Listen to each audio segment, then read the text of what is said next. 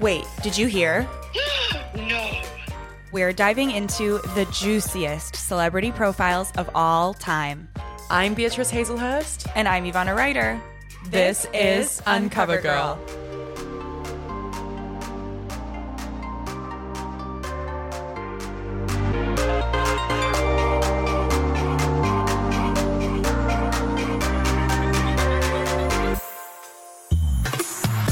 Okay, so I have something to reveal to you. What? So, for the listeners, I am having a bachelorette party in Because you are August. getting married. Because I'm getting married. The bachelorette party being organized by many of my dear college friends. And there is a game that has been proposed Okay. called Who Said It? Okay. And there are snippets of the Uncover Girl podcast that are being set aside. And then everyone has to guess who said it, me or you. No. Yes. Oh, no, you're famous. Wow. I know. I think it'll be fun because I do think we've said some unhinged things. What'll be curious is I wonder if it'll stump even us.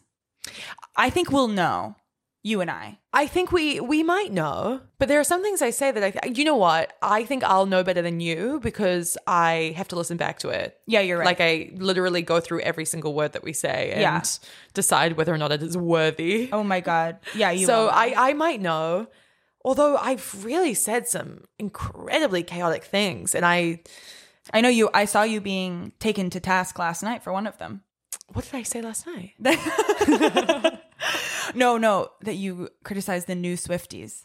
And I saw someone confront you. Yeah, no, I was confronted You were in real life. confronted in on the real pod. life. Yeah. All of us dressed to the nines, and someone comes up to you and says, "How dare you?" No, we were at an event last night for a hair clip brand. A launch. But- A clip launch, if you will. No, it's an established brand. No, of course. Yeah. But they were launching clips. Oh. Were they launching new clips? New clips. Oh Yeah, my yeah. God, I'm so silly.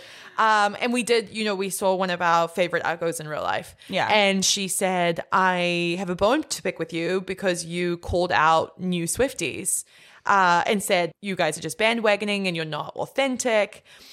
I want to clarify the statement. Setting the record straight. That's exactly what I'm using this opportunity to do. I was referring to a very specific person who has a podcast, who's very famous, and was saying to one of her guests, like, I just feel like I'm a new Swiftie. I hated it in the past. I love it now. I totally understand that so many people might have been like, okay, I dropped off for a few albums, but I'm really back in it now. I'm watching her crush this tour, and I totally understand coming to her at this point in her life. Something about this very specific person just grated me in that it felt so trendy and it just didn't feel that genuine. It felt like, yeah, I like Taylor Swift's shiny leotards and I've listened to one song off Lover and I'm finally like, I'm here, I'm in it. Or I enjoyed the all too well 50-minute version and I'm like, okay, yeah, let's go. So that was what I was referring to. Absolutely no harm intended when it comes to people who have recently enjoyed a little bit of Tay-Tay. It's good to clarify in general. We're here to criticize famous people. No, we're lampooning the rich and privileged. Robin Hoods. We are taking from them to give to you. Exactly. Taking them apart to give you the pieces. That's it. And that's the log line. Even that made me feel a bit sad. I know. Is that what we're doing? We're not tearing people No, down. we're not tearing people down. No, we're really not. If we ever are, which we never are. No.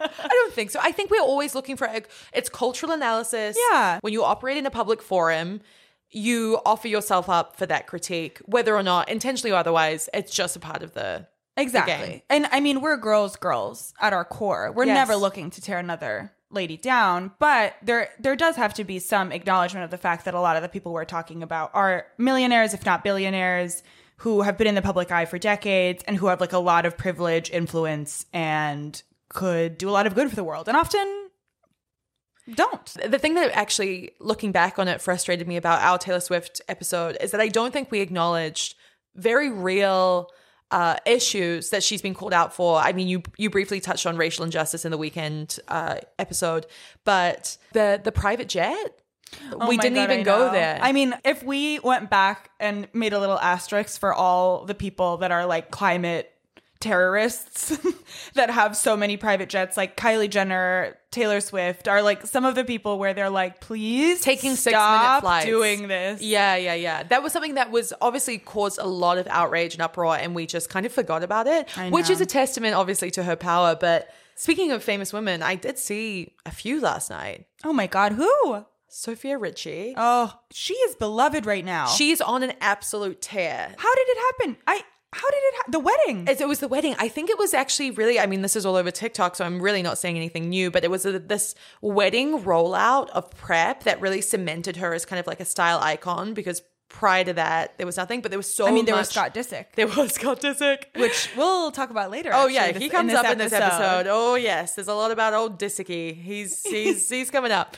But no, she was in her wedding whites again. So it seems to be that she's in this, you know, when you mourn after a funeral, you wear black for like a year. Yeah. She seems to be in this like a honeymoon white era. I love that. I absolutely love that. No, I think that's going to be you too. Listen. I also, there's actually nothing I love more than a white dress. Like in my life, like in general. So this is really my season. This is the bridal attire is what I hope to be in always. So yeah, the full year, it's going to be me. You're not going to see me in anything but white. Which I love. I absolutely love. There was a rumor via one of my friends that Amy Schumer was present at this event. She goes, Amy Schumer is sitting on the couch over there. And I was like, no way. No. I was like, Amy Schumer wouldn't be here. That's crazy. And I went and it was not Amy Schumer. Oh, no. In the absolute slightest. And I said, baby girl, what are you doing? You sent me on a wild goose chase looking for a 40-something comedian. Like, I was like, she's not going to be at this industry influencer pop-up event. You're crazy. There were oysters in the middle of everything. There was like a huge flower basket of oysters. Which, as we know, is the only protein influencers and celebrities consume. And caviar, of course. Of course. Understandable. So that leads me to what's inspiring you. I mean, what an ironic kickoff for what's inspiring me. What's inspiring me is my thriftiness over absolute lack of funds. Okay, yeah. No, and we're not the only two people. I've talked to a few friends now. Everyone is broke. Why? Broke. Also, I retired that word in 2017. I tried not to say it, and it did change my life and perspective by not saying I'm broke all the time. Even saying the word out loud now kind of gives me a heart palpitation. No, but we take it back. I do not claim that. I'm more financially challenged than I have been in the past 6 months. And this is a frustrating place to be because all I see is pretty things. I see pretty clothes all around me. I want them. I send them to you. I say, I want this. You say, you should have it. I say, well, that's not going to happen. Don't be ridiculous, you stupid whore. And of course, we're talking about a skin-tight leather skirt with the American flag on it. The most recent DM. The most recent one I showed you was a shirt that had a cutout of a star in the chest. And I said, I want this. You just pointed to it with no context. And I said, is there anything else on to say? Sitting on the floor of the Equinox. Yeah, a two-piece pleather skirt crop top situation that was American themed. And I thought, how perfect for 4th of July. Oh, it would be so cute. Is it practical? Am I going to wear it many, many times? Possibly not. So this has been a real point of contention in my life, is that I want all the things. I want to buy all the flights. I want it all. And yet I can't have it, and I shan't have it. No. Although this has been a huge turning point for me. You know that I've struggled with haircuts recently.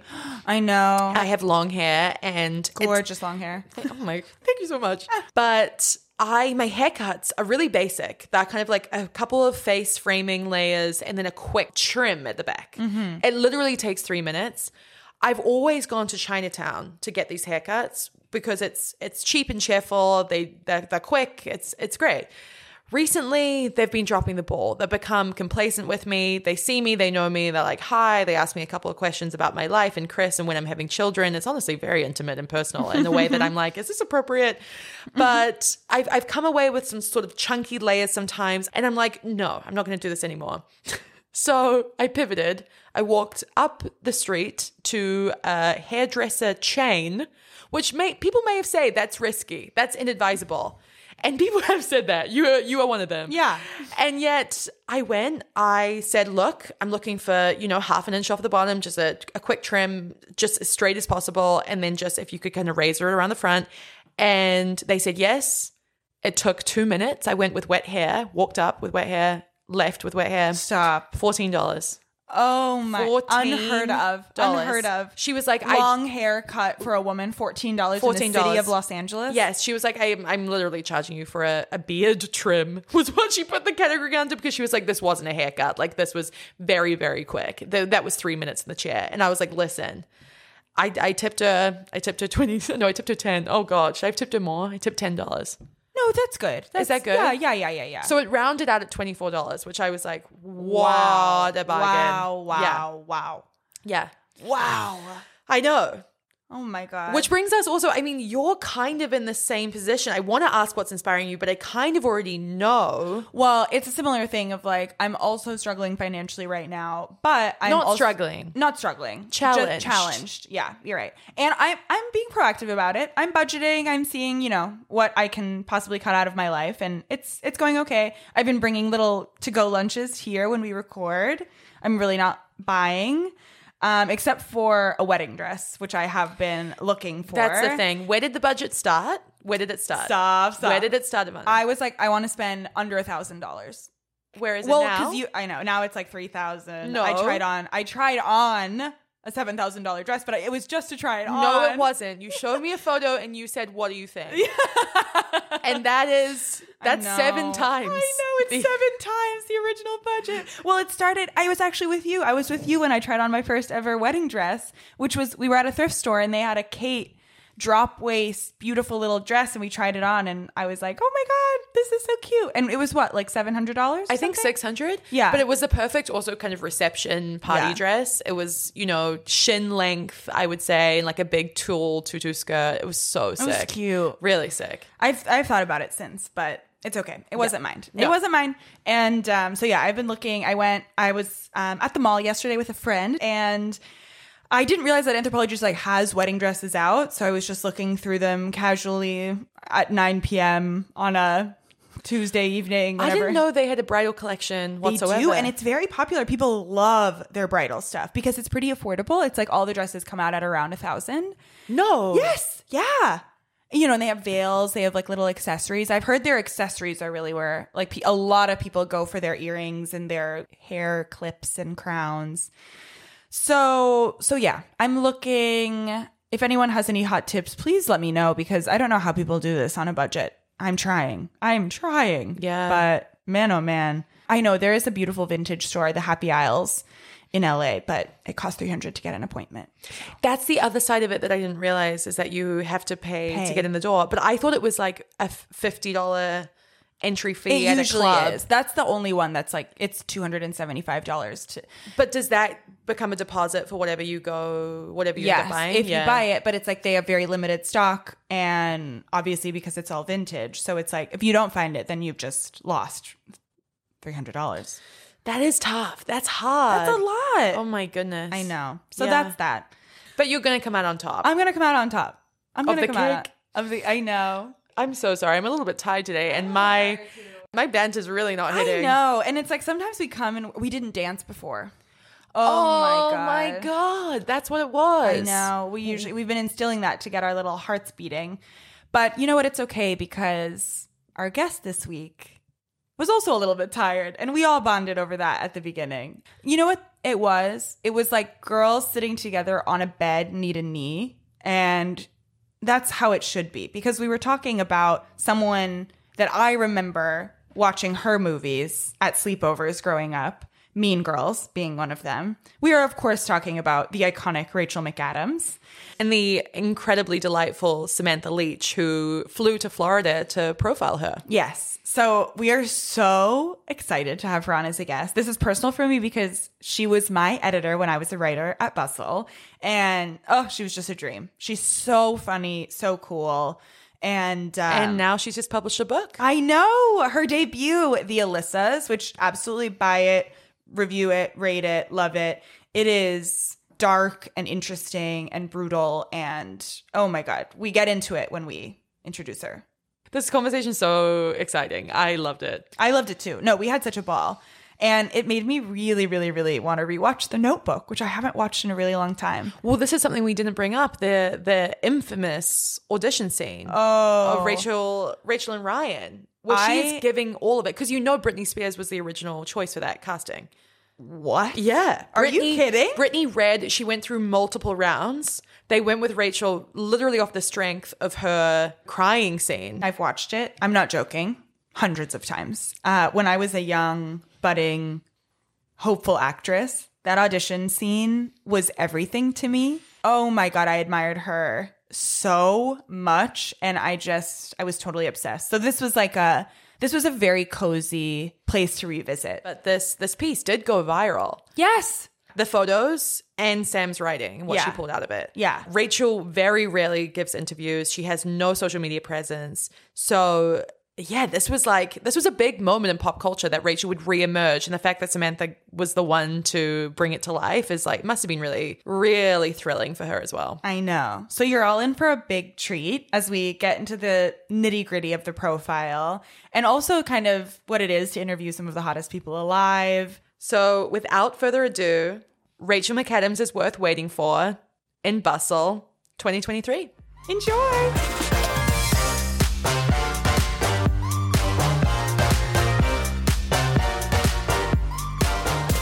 Can't tell if my having a sore throat is because I went to 2 loud parties last night and tried to talk the whole time. Yeah. Or, I'm properly run down. I don't know. We'll see. Stay tuned. Well, it would make sense. I mean, this is your pub week. How did it all go? Yeah, tell us Last what the week week was. It was great. It was good. It's been exciting. Are all the feelings you're supposed to feel happening, or do you feel completely numb and dissociated? I'm just a big ball of feelings, and which ones I'm feeling at any given time is evolving, but anxiety is always winning out, as is the nature of my existence. This is the pinnacle moment. This is what we all feel like we're working towards. And then it hits and you're like, wait, it doesn't, I'm not even that happy. Yeah, exactly. There was a great document, a Google Doc that I didn't know existed that a colleague sent me that she got sent when she published a book. And it's practical advice for authors. And it's just quotes, some anonymous, some attributed, about what it's like to go through this experience, what many people feel. And the best one was it's going to suck. Even when it's awesome, it's going to suck. You'll sell a lot. And then the next book, you won't sell a lot. Someone will make more than you. Just mean there's always going to be that thing you're judging yourself against. And I really liked that.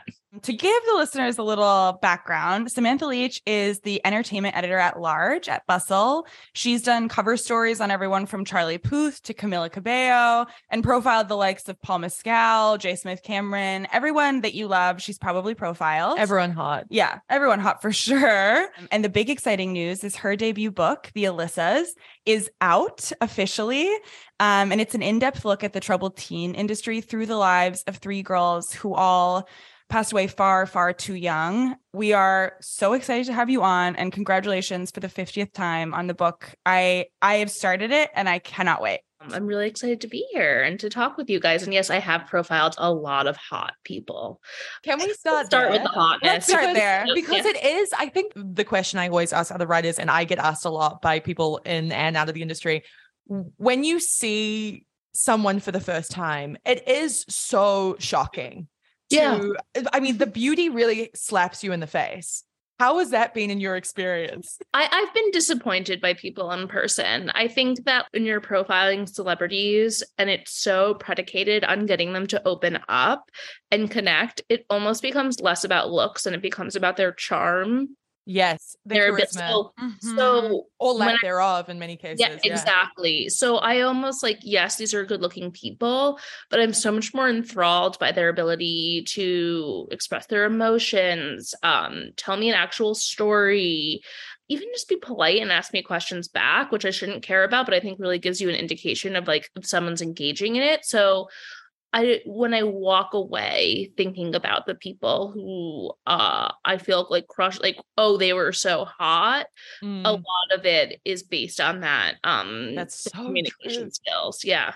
Is there anyone you've been particularly taken with in a way that surprised you? I remember G-Eazy was someone. G-Eazy was someone that I was like, whew.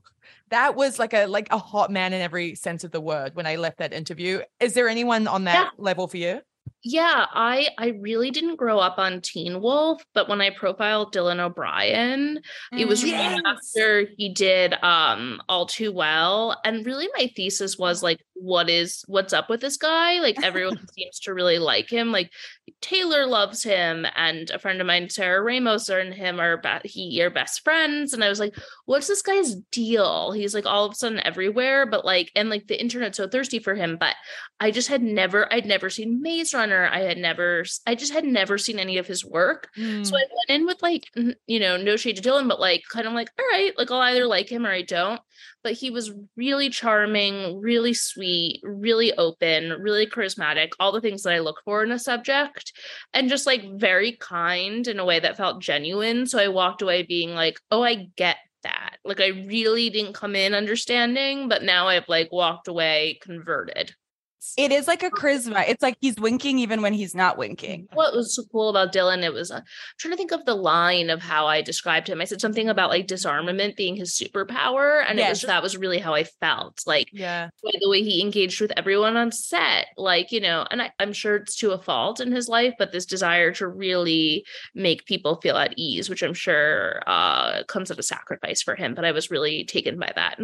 He's someone that is always self-deprecating and always parodies himself, which is a really interesting approach to have taken as an actor, because so few of them can see outside of themselves. For sure. It's and see how they're perceived by the public. Like they have no recognition oftentimes. Going back to the beginning a little bit, how did your career take this shape? Yeah, I mean, my first media job was that I worked at Glamour. I was a features assistant, and celebrity and pop culture is just like the air that I breathe. It's the lens through which I see the world.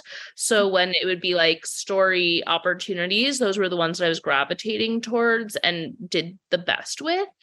I started off by doing a lot of what we call in the industry as told tos, where you interview a celebrity and then take their words and like, put it into an essay. And that's kind of like how I got my feet wet, and the ability to talk to some people I probably certainly wouldn't have been able to profile, but like gave me more comfortability talking to celebrities.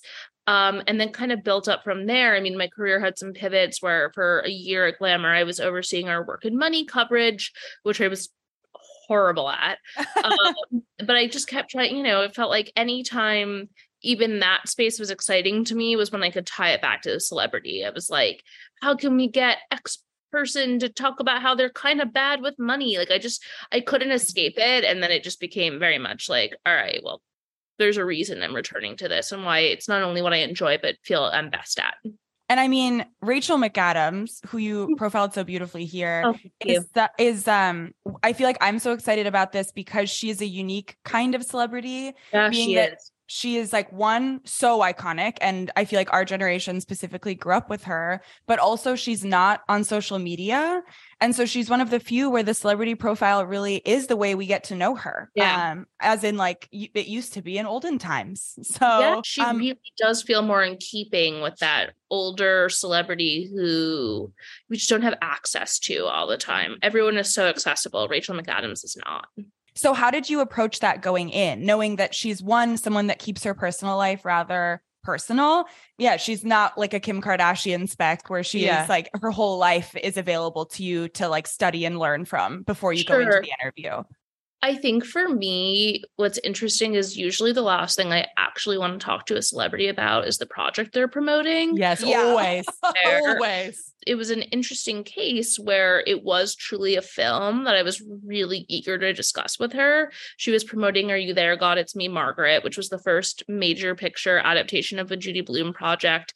I believe it was the first time she ever played a mother, or at the very least a role where like being a mom was the sole thing, not the sole, but the primary part of her character. And I loved the movie, and I felt like it was a really good avenue into talking about her experiences of girlhood, which again, we don't know so much about her. And I felt like, I've read every interview she'd ever done, and everything was like, I still talk to Ryan Gosling. What was it like on The Notebook? And I'm like, her ex-boyfriend from 2006. She's so over talking about Mean Girls, I'm so sure. So I was like, what is actually new that we can unearth? And how can I tie it back to the movie in a way that makes her feel comfortable? Which led to what I found to be an interesting conversation about her experiences growing up in small town Canada as like a rising figure skater, which was a side of her we really hadn't seen before. And I think was able to couch that in a discussion of the movie that made her feel more comfortable to open up. And Sam, you live in New York now, but where are you from originally?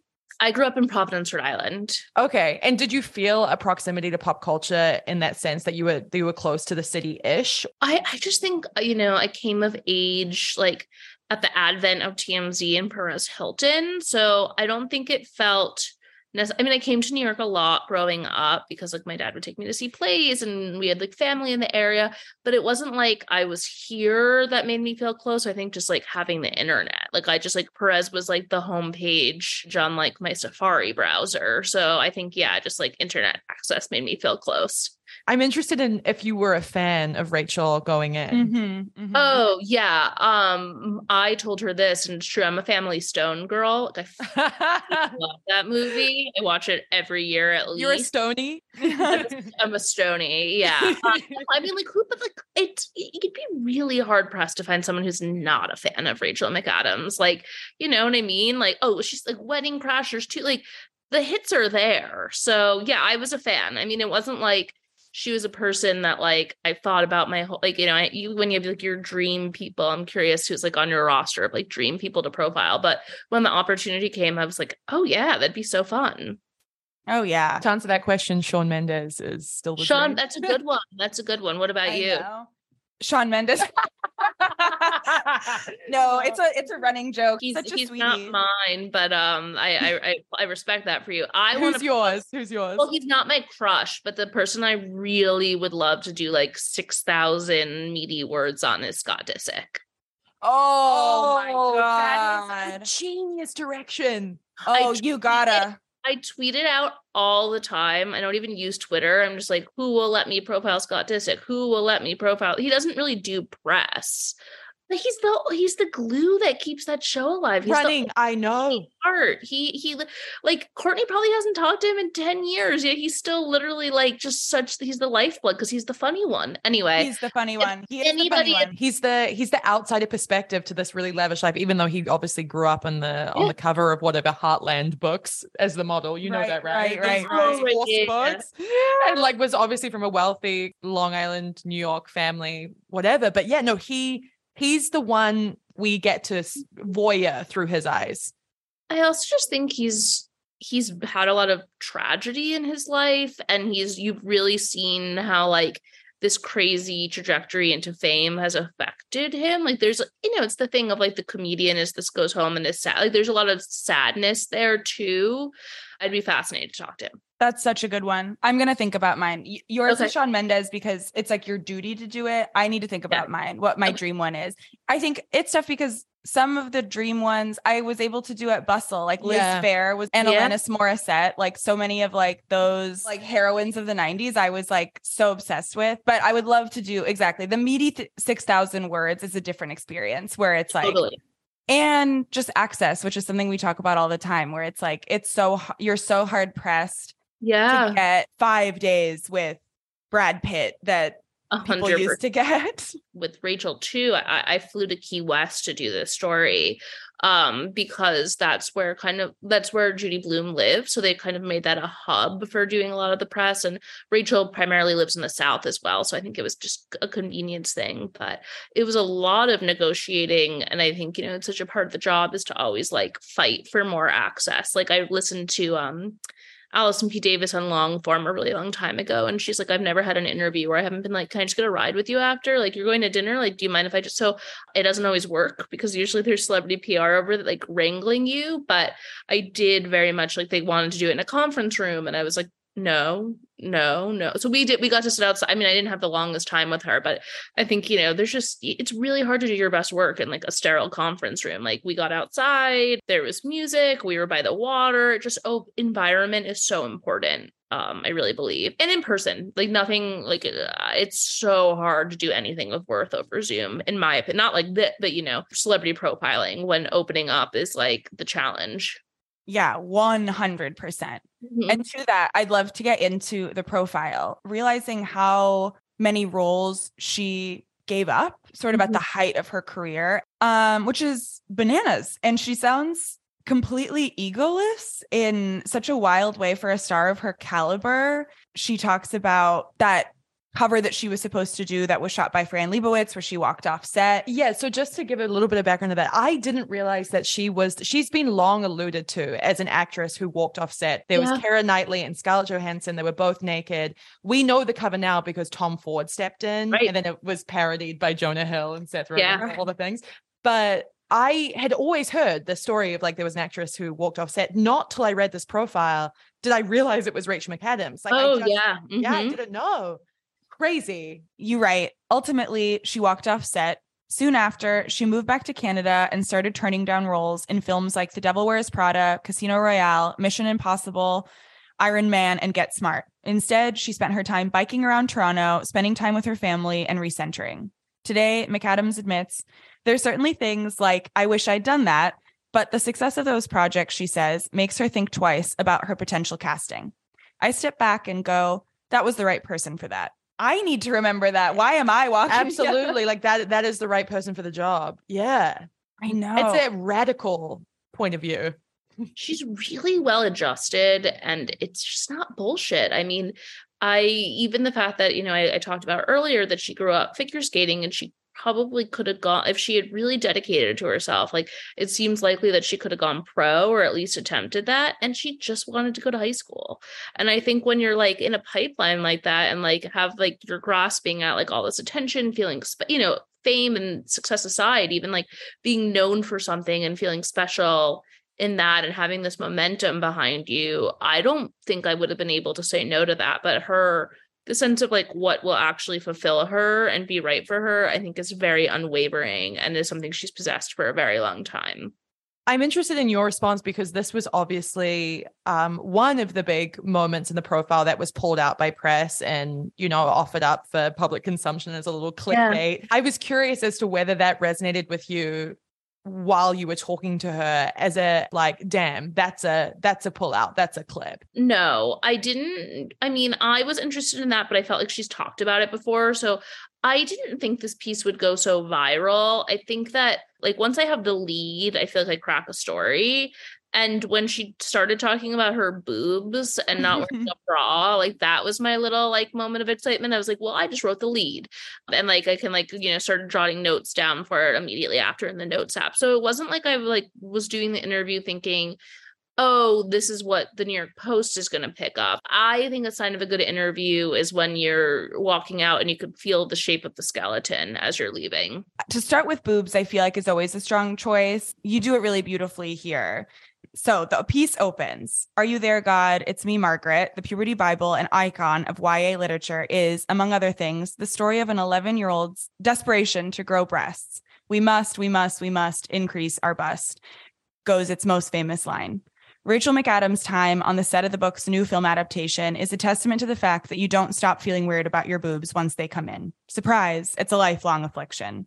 The funnest thing about your writing is we say this a lot, it's so voicey, but it's incredibly simple. It's concise. It's so accessible to any type of reader. I think there's such a tendency to want to be flowery, and we've just come off a profile like that. It immediately draws me in, obviously boobs or without boobs, and makes me feel closer to the subject, which I think is the thing the profile is supposed to do the most. That's the primary duty. I agree. I feel like I've always thought that the Sam magic from a time that you were my editor at Bustle is that you know how to be funny without it being like a cheap joke. You are so good at poking fun at celebrities or like bringing out the things that it's like, I'm sure when they mention it in the interview, it's like, well, this couldn't possibly open the piece. And then you're like, no, it will. And it'll be great. When I've been asked advice about like how to do a celebrity profile in this day and age, unless I'm talking to somebody who like, I'm trying to think of a time where it's been really serious subjects, or maybe, you're talking the example, like when people started getting interviewed after the Me Too movement, all these different things, unless you're talking about real heavy shit, like just have some fun. Like this is such a funny, silly premise. Like we're all sitting here, like people are weird. Like I'm always looking for like the weirdest bits, I guess, and how to draw those out. That's my goal. Whenever I write. I've done profiles with talent who are very high profile. And as a result, there are 11 team members either on the call or in the vicinity. And they are so media shy and overly press trained. And what is coming out of it is this very stilted, kind of awkward party line conversation. I'm wondering how you navigate that when you're in that type of setting. When I did my first cover story on Camila Cabello, the publicist didn't leave the trailer. It was on set in LA, and like the publicist didn't leave the trailer. And then afterwards, like we got back on the phone. I was like, we were going to do a phone. Oh, it was one of those moments where I was like, can I come in the car, in that very Allison Davis way? And they're like, no, but you can like talk to her on the phone in the car, do a follow up. And I was like getting in an Uber with the head of creative. And then all of a sudden it was like me, Camilla, and the publicist on the phone. I had to come up with like more questions on the spot, and the call dropped. It was so it didn't get anything. Camilla, like she was with Sean at the time, and they were really goofy on social in many ways. And they were making out on social. It was the times yeah. You know, she's not telling me anything that interesting about their relationship, but let's just do a full graph on observations on their weird social media dynamic. So I think it's like knowing when to pull out of the conversation you've had and rely on secondary sources or alternative sources if they're going to be more colorful. Have they gone on and off the record with you in interviews? Yeah. But I recently profiled Annabelle Dexter-Jones, who plays Naomi Pierce on Succession, and we were talking about her journey to get sober, and it was the first time she ever talked about it on the record, and I really wanted to do right by her with that. So I was very much like, hey, like, I've now learned Annabelle actually speaks in a lot of pauses, but at the time I wasn't aware of that. So she was pausing a lot in a way that I thought was like her really thinking through what she should and shouldn't say. And I was like, if you want to go off the record, we can then kind of backtrack into this and you tell me what you're comfortable or uncomfortable with, because I think something to learn with like celebrity profiling is like when to let like the writer win. And she was sharing a really personal story with me, and I wanted to make sure she was comfortable. And she's like, no, we don't have to go off the record. And I was like, cool. So yeah. And then also, this isn't a proper celebrity, but Julie Schott, who's the founder of Starface, which I'm wearing right now, he really opened up to me about her eating disorder recovery. And that was kind of, we went off the record for a bit. Again, not to be like, I'm not going to tell you the story, but to figure out where her comfort was in telling it. So if it was like a stupid thing, like a hook, like if Charlie Puth losing his virginity, I would never be like, hey, we can go off the record for a sec. But with really personal stories that are relating to sobriety, mental health, all of that, I'm more than comfortable briefly going off the record and kind of giving them the moment, helping them figure out where they're willing to go, just because that is so personal. Have you had a frustratingly off the record moment where someone's kind of given you something really juicy? I know that it's happened, but I think it's also been like something that like wouldn't really relate to the profile at the end of the day. Yeah. Like something juicy, or they tell me like, oh yeah, I'm starring in this new thing. And they're like, oh, but that's not like available to be announced yet. And I'm kind of like, okay, well. In my experience, it's usually when they're talking about other people. Yeah. It's when they're talking about other people entertainment. A favorite moment was I was doing a profile on Cassie David, and I asked her if she was seeing anyone, and she literally goes, fuck, I'm not famous enough not to say no comment. And I was like, yeah, girl, like she's like, yeah, I'm seeing someone, just like so mad. No comment. I think it's really important the way you described approaching this from a human angle and understanding that when people are talking to you about their issues with substance use or recovery, it's like, it's important to treat this like you're sitting across from another human being. And even in this Rachel profile, you're talking about her boobs, like lactating, motherhood, bodies, like these are all kind of personal subjects. Yeah. And I feel like you treat them carefully.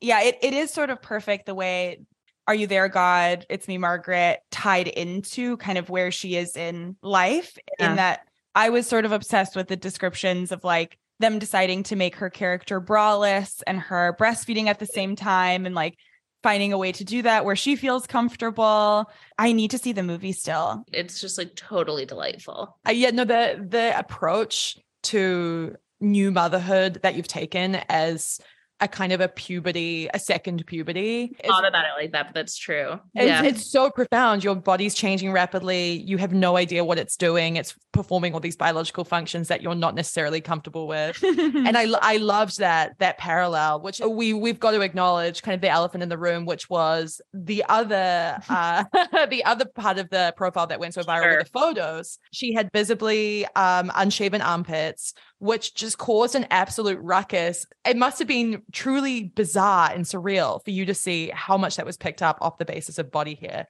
Yeah, I did I not ultimately mention in the story? I can't remember, but I talked about how she wanted to be minimally photoshopped. And when I saw the images, I was like, oh, this will be interesting. But like the amount of leverage the internet got out of that, like the fact that there were like op-eds in favor, op-eds against, like every day I have a copy of the post where it's just like her armpit somewhere in my apartment. But what I will say that I didn't realize until after, and I think is something really brilliant about Rachel and her approach to celebrity that this really indicated to me is like, she's not on social.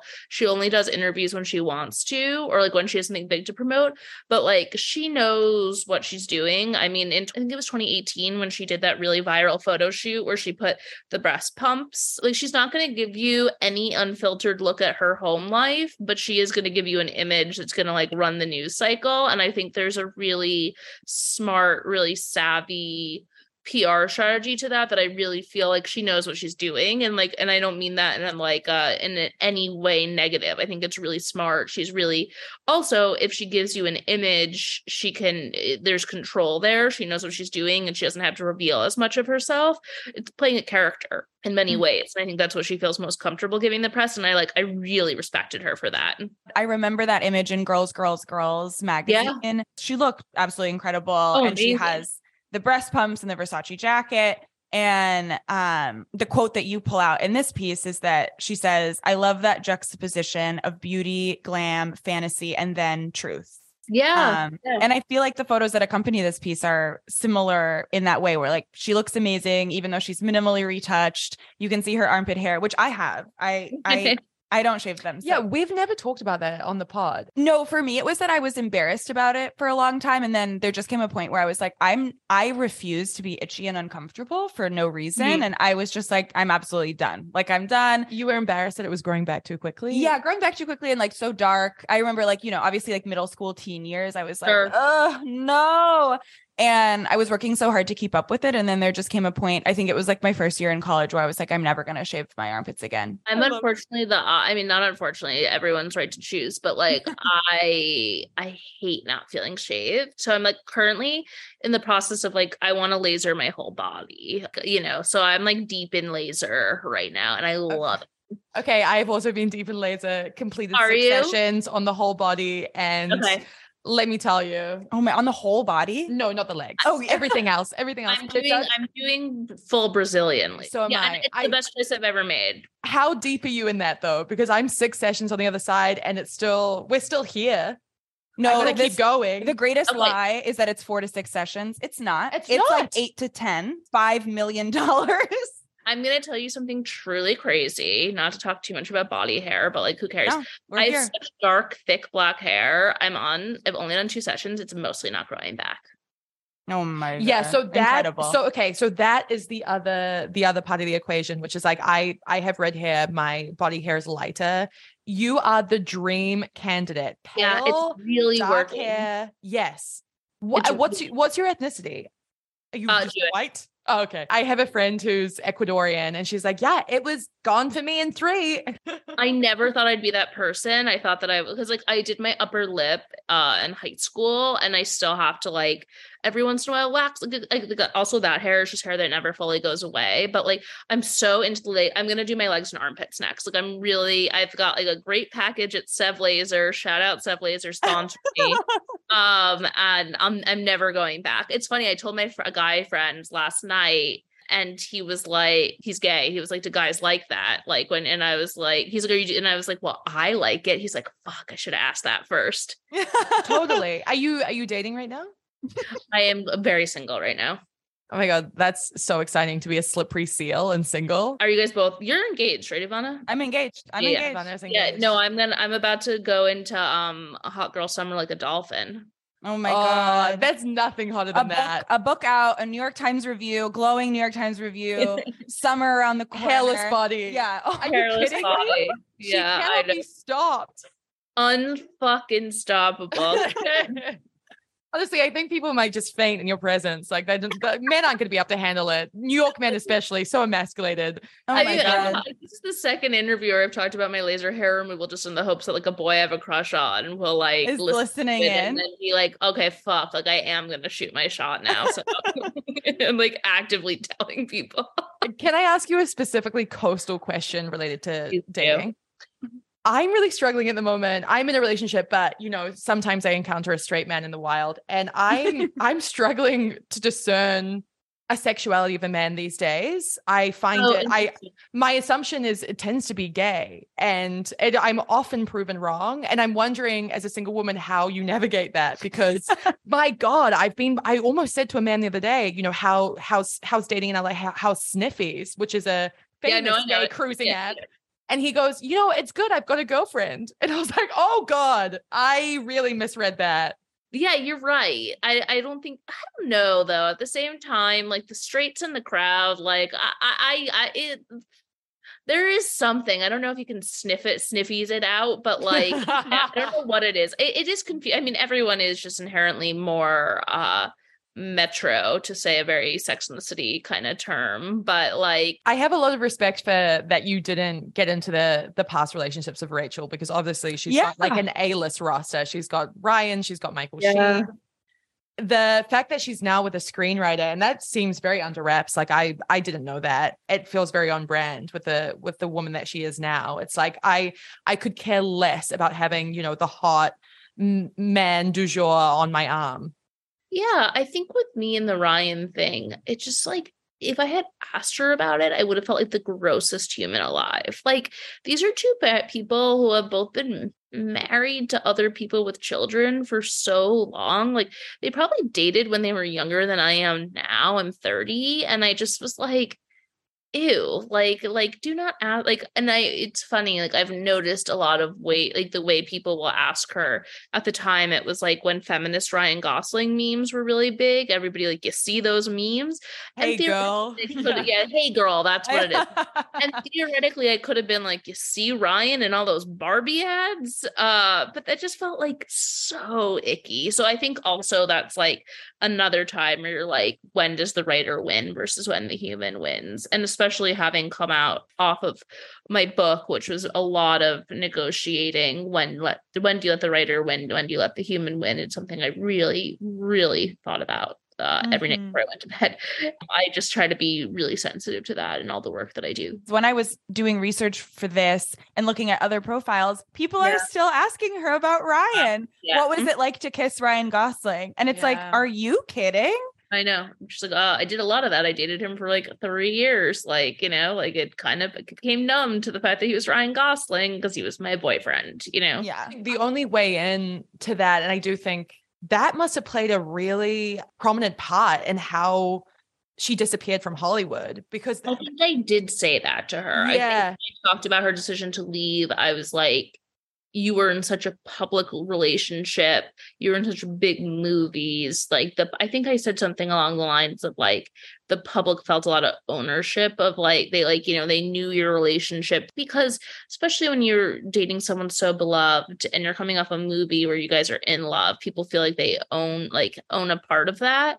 I think I framed it that way without trying to ask her to talk about the relationship, though. If she wanted to, obviously she would have been welcome to. I mean, I'm still a journalist at the end of the day. But I'm still a snake in the grass. It was really, just being like, I can understand like that fight or flight instinct and why it was flight for her. No, absolutely. I think it's such a testament to her, but the fact that she has always been in ensemble films. Yeah. Like, so rarely is she the lead hot girl, especially for someone who's so hot. Like, it's just, it's such an interesting choice that all her biggest movies, I mean, you listed a handful of them, Mean Girls, Family Stone, Wedding Crashers, they're all big ensemble. Yeah, that's so true. Films. Do either of you watch Dave? Yes. Yeah. How I had no idea she was going to be like on it this Oh, season. I haven't gotten up to that. Oh, she's in 3 episodes of Dave this season, 2 or 3. Stop. No No I think way. 3. Yeah. Wait, I find Dave really hard to watch. Like I have to do it in small doses because I'm so attracted to him. Like I have such a crush on him. I won't spoil too much, but there is a song called that he raps in it called Mr. McAdams about like wanting to be known as Mr. Wanting her so much to be happy to be like Mr. McAdams. He has a great pickup line. I loved that pickup line. He said something like, "Are you open to being hit on right now?" Oh Like, my God. "Hey, are you open to being hit on right now?" Stop. That's Isn't that so incredible? cute. It's so good. Well done to him. I know. That's so cool that she's in it. I mean, you've also painted such a domestic picture of her life. It's like guest starring on a few episodes of Dave. She's riding around. All of her bikes have baby seats in the back. Complete peace about the roles she turned down. I really can't imagine. It feels like a very regulated nervous system. Remind me, how old is she in this profile? Yeah. How old is she now? Let's see. She's 42. So how old is she? 42. I think so. Yeah. Yeah, it really... Oh, 44. 44. Yeah.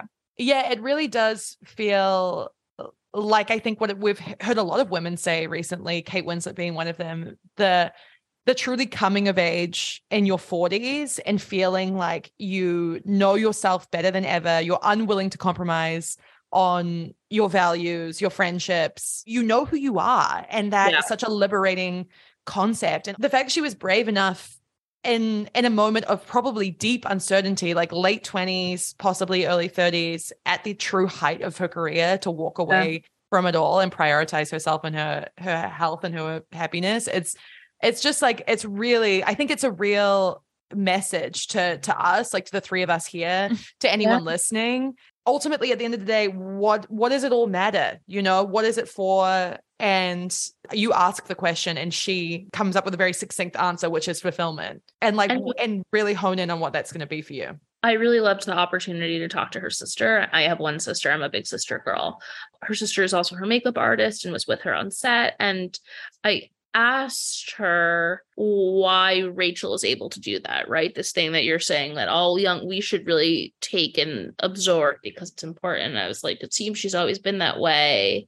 And her sister was just like, that's who she is. Like, and I'm sure it's been cultivated more and manifested more with age, as you're saying, this idea of women being their most comfortable selves probably post 30s, but I do think she innately had that in her all along, and her sister really validated that assumption. Yeah, that's such a great supplementary interview. I'm like, I wish I could interview everyone's sisters when I'm profiling them. Totally. Because there's nothing more intimate. We are both sisters. I have 2 sisters. Beatrice has an older sister. Like, it's like no brother. No brother. Yeah.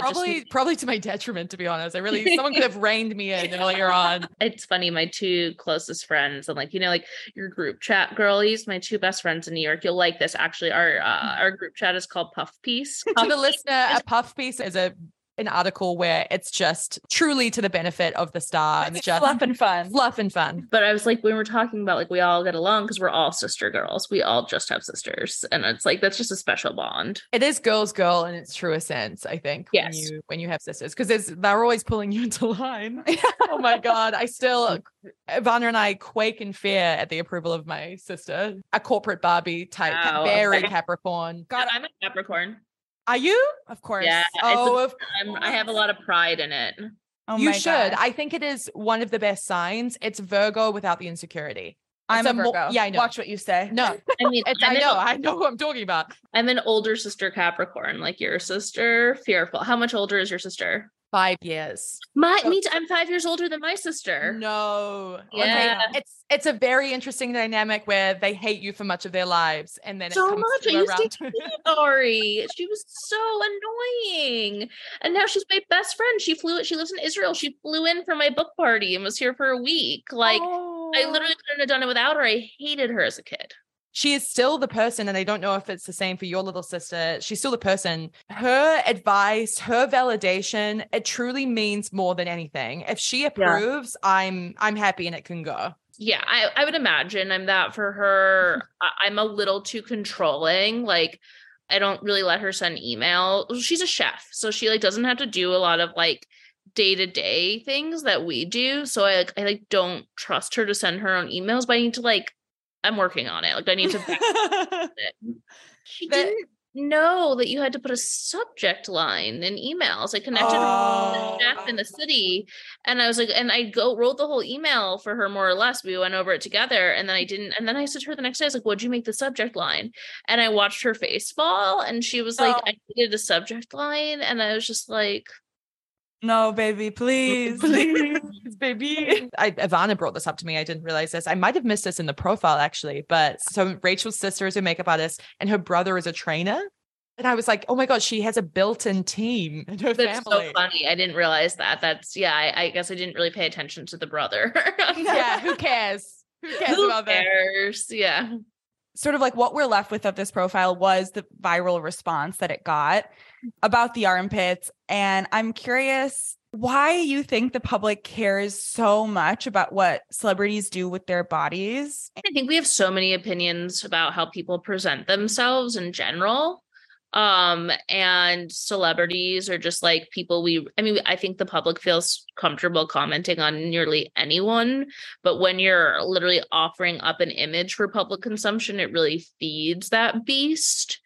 And I just think it's tradition, right? Like as long as there's been photo shoots accompanying celebrity profiles, like it's exciting. People weigh in on them for better or worse. I think it's just very much par for the course, and like usually with the monthly cadence, so you can know to expect them. Like people need things to write about, people need things like clickbait must churn, and I just think that like the tradition of it has made it like a very natural thing for people to comment on. So I think it's twofold. I think it's just that like we're really comfortable commenting on people's bodies in all forms, and this is just like the offer up that's a heightened version of that, these photos.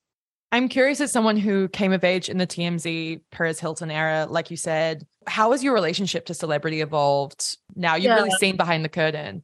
I used to approach things where I wanted to like be friends with my subjects because I was always so in awe of them. And it was like, how cool, like celebrities meant so much to me. And the idea of like befriending one was so cool. And I think even later on, as I've grown more comfortable in my career and have more understanding of it, like really losing a lot of that desire has been very healthy, like definitely healthy. Yeah, I'm so interested if we leave off on this. I mean, obviously you fostered such a connection with Rachel, but I am interested in terms of profiles you've read or run-ins you've had that have felt very parasocial. There are obviously famous examples, which are like the Chris Evans profile in GQ from 2011, where you feel this flirtation, and I'm curious what's your take on that approach, but also if you've had that experience. Well, I've fallen prey to it 100%. I mean, Dylan, for example, like, we did have we'd share a close friend. Well, they're a lot closer, but I'm Princess Sarah as well. So like, he's like, can I get your number? I'm like, we're texting after. I'm like, does he want to kiss me? Like that thing. But I'm like, no, these people are just friendly. Like I've never actually had the Chris Evans experience, but I used to try to will those things into happening. Like, do you want to hang out like that? I think I wanted that a lot with Dylan. I think not wanting those things is something I've had to work on, and that's been growth for me, is no longer trying to will everything into a getting drunk with Chris Evans a la GQ situation, which that desire governed a lot of my work, and I'm trying to divorce myself from that desire. That's the best way to put it, because there are no truly unbiased writers. We all go in with preconceived notions of who this person's going to be and our connection to them. Also, we all have eyes. So it's like you're going in and you're like... And ovaries. Yeah, and you're... Oh my gosh. Well, that's a beautiful note, I feel like. Yeah, it's like straight, a bow tie from the beginning. We started with hot people. We end with them. Comes back to Dylan, man. He really left an impact. He did a number on you. But this has been such a treat, honestly. Sam, getting to know you. Yeah. Ivana said such incredible things, but getting to know you and hearing your perspective is so lovely, and sharing these stories, it really does make the world of this celebrity journalism feel that much smaller, and knowing that our experiences are really universal within it. It's so applicable to larger life. At the end of the day, you're just sitting with people you don't know. It is a blind date, and you have to find something to connect with them over. Yeah, 100%. Congratulations again. Thank you. This was a blast. Yeah, so fun. Thank you for Thank taking you. the time. Thank you for coming.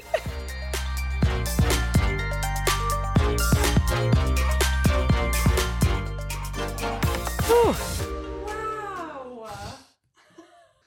Owen Wilson. Wedding crashes. Wow. Oh, I know. Oh, you do it. You do it good. You do it well. Yeah, that's right. Oh, that was such a sweet little time. Oh my God. She's so cool. Yeah. Oh, So I love cool. Sam. But also like Rachel's so cool. That was such a, It's cool girl on cool girl. definitely. Yeah. I really appreciated her candor. I know. No, and I knew she'd give it to us. I mean, it sounds like she really fell in love with Dylan O'Brien, which I completely respect. Yeah, and she also had understand. some Charlie Puth stories, but she was like, I can't even get into that. She was like, those would be off the record. Yeah, they were no. like texting. She was like, are we going to fuck? And Stop. yeah. Wow. I know. Has that happened to you with a subject? No, absolutely not. Okay, it's only happened to me once, I think. I mean, with smaller people, it's happened more often, I think, but just the one which is that's the one time, baby. Wow. But I was in a relationship at the time, and it was never going to happen. But also, I find him very hideously unattractive. Oh God. But the G-Eazy thing was real. Yeah, that's so sweet. Yeah, that was. I got a haircut with him, and haircut. Full circle. There we are. Yeah, got a haircut with him, and he was very I was like, I get it. I see the Halsey stuff. I understand it all. Yeah. Well, I saw him out once at Tenants of the Trees. He used to always hang out there. It's like a bar in East LA. Yeah. And Lana Del Rey was always there. Yeah. Smoking outside. I know, I've heard that. And it's a cute bar. Have we been together? No. We should go. I haven't been in years. Yeah. That would be a fun I wonder what it's like nowadays. Yeah, I don't know the bars that are the celeb haunts these days. It feels like they're so few and far between. Delilah. Literally Delilah. Yeah. I don't know what the other ones are. It's like La Poubelle randomly. Sometimes. I've seen Cole Sprouse there. I saw Alexander Skarsgård there. No. Yes. Just sitting at the bar. I did have a conversation with a girl who was standing next to Taika Waititi who goes, were you at Taika's birthday at La Poubelle? I went home with Jared Butler. Oh my God. And I said, no, I was not. I am only in this conversation because Chris saw Taika across the room and pursued him like a hound. Oh, a fellow Kiwi. So, but I was like, no, how was this ex with Jared Butler? Like that was truly. How was it? She said it was amazing. I'm sure. And he was a great guy. He's Scottish. Do you know where he always is? Where? Where he is always, I've seen him every single time I've gone to Runyon Canyon, the hike. No. He must live in like one of the houses that's like literally connected to it because he is there every single time I've gone. This is a very celeb sighting pod because we started with Sophia Richie. Oh my God, you're right. Yeah. I know. I mean. Looking gorgeous. Yeah, of course. But that's going to be you. Soon. In wedding season. I know. Just completely transformed. And it is something that we talked about with Sam, how charming they really are. How charming some of them are. It's not everybody. She's just so right about the fact that like how charismatic, how engaged they are makes them so much hotter in real life. And I've said this a million times, I'm sure, but someone like Anne Hathaway truly took my breath away because I love her. The poetry in that. Yeah. Someone like Anne Hathaway really shocked me because she was so beautiful, but also just like was so open and warm and witty. And yeah, when someone's cold and closed off, I mean, it's like any date. You're just like, oh, I'm not feeling this. There's no chemistry here. Yes. And the chemistry, I think, is so what makes the magic of it.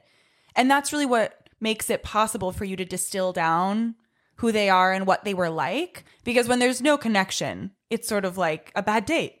You're like, I don't know who this person is and I don't know what they're like. Yeah. And I don't like it. The fact that they're even aware of you to begin with is like huge. Yeah. You know, even a how are you is amazing. A question about where you're from is so delightful. I do notice, I notice when people like refill my water, if it's like a lunch meeting and I'm like, that's sweet. That's sweet of you to do. Yeah. Thinking of someone else. You're present here. Yes. Well, I know writers who have been fired or let go off the basis of like having a drink with talent. Oh, yeah. Which is I guess crazy. I wouldn't do that. Well, I mean. I definitely have done that. Yeah. I know. No, you've taught me a lot about how to loosen up from my insane investigative journalist background where my professors and mentors were like, you may not even share your last name with these people. It was like, you are at an arm's length. give them nothing. You cannot, like, no drinking, no hugging, no touch of any kind, no, like, contacts, like No hugging. no hugging, no hugging. They were like, you don't want to blur You've hugged lines. talent now. Yeah, well, famously. The My Chris incident Evans with Chris incident. Evans. I know. And J-Lo. I did the same thing to both of them. They where both went into the hug? They both went in to shake my hand or, like, say goodbye, and I skirted away. You Devastating. literally swerved. Yeah, which is awful. And mostly just because I, like, don't want to assume, but It's such a claim to fame. I guess it's going to be yeah. on your tombstone. And there's video evidence for both. So just a devastation. One day the JLo will be revealed, but honestly, that one's way worse. That one's not funny. That one is just like, she's like clearly like jarred, and I'm like, oh no, I'm so sorry. And then they're rushing me out, and yeah, just that's not terrible. fun. That's not fun. No, But you know what is fun? This podcast. I agree. We absolutely love doing it. I know. We love having you. We love chatting to you. We loved having Sam. Oh, please read the book. It's called The Alyssas. It's out everywhere you buy your books now. Rave reviews, truly getting the best press as it deserves. But we love you. We love you. You are our favorite. You're the reason we keep showing up to do the damn thing. I know. It's just it's just such a joy. It is. It's it such really a joy. is. Oh, if you could fucking read. Oh my god. Oh, you could fucking go read a review. Yeah. I know. If you can. We Okay. pulling guns out of nowhere. I We're just know. like Furious. out of the holster. Yeah. No, this has actually been incredibly fun. And we're so excited to keep bringing you crazy talent, like amazing writers, but also industry insiders and experts who are going to weigh in on all your favorites and also unravel the realities of the media machine, which is really interesting to us, and we hope you as well. I'm so excited for the people to come. Oh my god. I know. It's a fun little lineup. Oh my god. So stay tuned. Keep listening. yes. And like and subscribe, all the things. Make sure you see us and hear us. I know. And And- now it's time to take a nap, I feel like. I know. You're going to the club tonight, baby. I know. No naps for you. I know. Okay, well, we love you. Bye. Bye.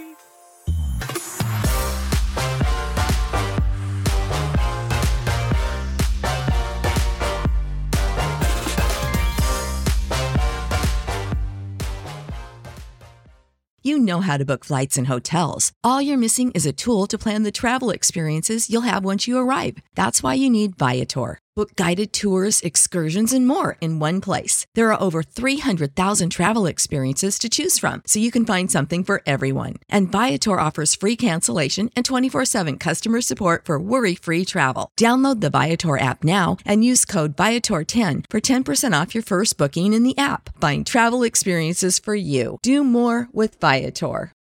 For the ones who work hard to ensure their crew can always go the extra mile, and the ones who get in early so everyone can go home on time, there's Grainger, offering professional-grade supplies backed by product experts so you can quickly and easily find what you need.